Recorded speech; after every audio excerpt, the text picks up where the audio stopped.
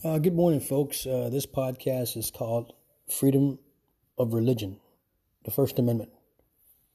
And I want to talk a little bit about the Bible, a little about what the Bible says in some context or in one side. I'm not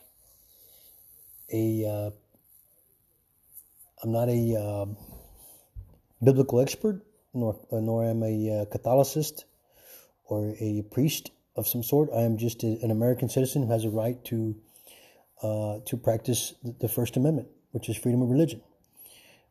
Because I've been used as an experiment by the government, because I've been implanted, I'm broadcasting my mind to society.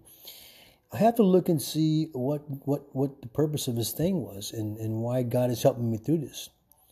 But I wanted to stress this because the Lord Jesus Christ said in the Bible, if you look at Isaiah 55:8, Isaiah 55:8 says, "For my thoughts are not your thoughts, neither are your ways my ways, declares the Lord." For my thoughts are not your thoughts. Basically what he's saying, folks, is that whatever I'm thinking, you shouldn't be in my fucking business knowing what the hell I'm thinking. And I get upset and use that language a little bit because I'm frustrated, For my thoughts are not your thoughts. So whatever I think shouldn't be what you think or what you need to understand. Neither are your ways my ways. Because I wear burlap sacks on my clothes, because I wear sandals and walk the righteous way as the Lord does not mean you have to destroy me or betray me or torture me because you don't like the sandals I wear or the burlap sack that I'm wearing or the long hair I have or the facial hair I have. And he says it, for my thoughts are not your thoughts, neither are your ways my ways, declares the Lord. And we shouldn't be criticizing each other for what we wear, what we do, what we believe in, no matter what. This country has a constitution, folks, and we have the right to be free and not to interfere in our thoughts or your thoughts and your beliefs and your ways and my way. We shouldn't change that. And that's why a lot of things have transpired throughout the Constitution of years. Segregation and slavery was abolished, folks, because of this. He gave everybody their thoughts and their ways. And your right to believe in what you want to believe, and that should not be abolished, folks. That's what he's declaring here. That's what Jesus Christ is declaring here. For my thoughts are not your thoughts, neither are your ways my ways, declares the Lord. If you look at there's another quote here that I wanted to say. It's an invitation to the needy. It says, "Let the wicked man forsake his own way, and the unrighteousness man his own thoughts. Let him return to the Lord, that he may have compassion, and to our God he will freely pardon. For my thoughts are not your thoughts, neither are your ways my ways, declares the Lord. For as the heavens are higher than the earth, so are my ways are higher than your ways, my thoughts than your thoughts." So you see, the government cannot go around beating up Americans with satellite weapons, reading your mind, reading your thoughts, and saying, well, I don't like what he's doing, I don't like what he's thinking, so I'm going to zap this guy, I'm going to kill this guy. That's wrong, folks. Okay, that is wrong. We have the right to believe in what we want to believe, whether they like it or not. And that's why we have different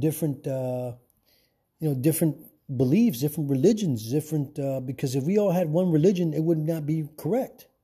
If we all believed in one way, it would not be correct. It would not be freedom. It wouldn't be constitutional. So I'm just speaking about the Bible here in its sense, and it's pretty powerful that Isaiah says, as Isaiah 5:8 says, "For my thoughts are not your thoughts, neither are your ways my ways, declares the Lord." Okay? So we don't want people to change the way you are. We don't want people to believe the way you want to believe. We want people to be able to be free and have their own ways of thinking and doing what they want to do, folks. That's all the Lord wanted this world to have.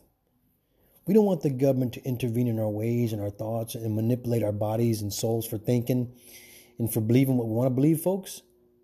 So that's just part of Isaiah. There's this many other things that we see in the Bible that's coming up.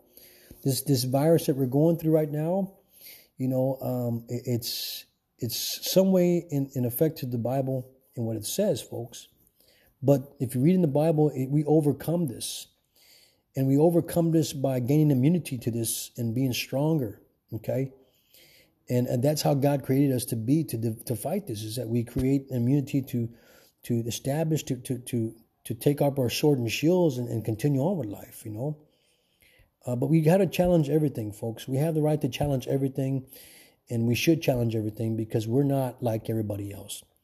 I cannot be the FBI. I will not be the FBI. I cannot be a firefighter. I will not be a firefighter. I don't want to be a police officer. I don't have to be a police officer. You know, I don't want to be a judge. I don't need to be a judge. I don't want to be a doctor. I want to be a doctor. So, you know, we have our own beliefs and our own thoughts. You know, we have our own religion. We have our own music. We have our own culture. We have our own foods. We have our own beliefs, and that's the way it should be. We should not be infringed on what we believe and what we think. And our lives should be not manipulated by what we believe or think. Thank you, and God bless. Okay, I'm going to continue on here from another chapter of the Bible. Today is April 4th, 2020 at 1:13 p.m. And today is gospel was part of the church hearing today for Saturday. If you look at the verse in the verse 48 of today's gospel, basically what it talks about. It talks about, well, let me cite the verse first. The verse is pretty interesting. It's 11:48, or John. It's John 11:48. John 11:48 says, it's kind of like the First Amendment, the freedom of religion. I mean, you have the right to preach. You have the right to go down the streets and report what's happening to you, you know, whether they like it or not. If you're being tortured and you confront a police officer, if you're being tortured and you confront a mayor, if you're being tortured and you confront a judge, if you're being tortured and you confront a police officer and he locks you up, but then the same crime is happening around the world, would that police officer be guilty for false imprisonment? Well, yeah. Why? Because he doesn't investigate your complaint. The same with the judge. If you bring a lawsuit to court and he doesn't listen to your complaint, but there's other people that are suffering around the world with the same complaint, he doesn't stop it. Should he be impeached? Well, sure, because the crime is still happening, folks. If the crime wasn't happening around the world and you made the only accusation, I can see you being locked up, folks. But if you make a complaint and it's happening around the world to same people, wouldn't that make you suspicious? You have that right to preach the word and to preach your complaint to people, to the country, to the city, to your family, to your friends. You have that right, folks, and that's what's so good about the Bible. And in John 11:48, he says, and he's talking about the government because the government's pissed off at John. He's like, "You son of a gun! I don't know why he's preaching all this, you know, telling the people, giving them evidence against the government's thing." And this is what happens.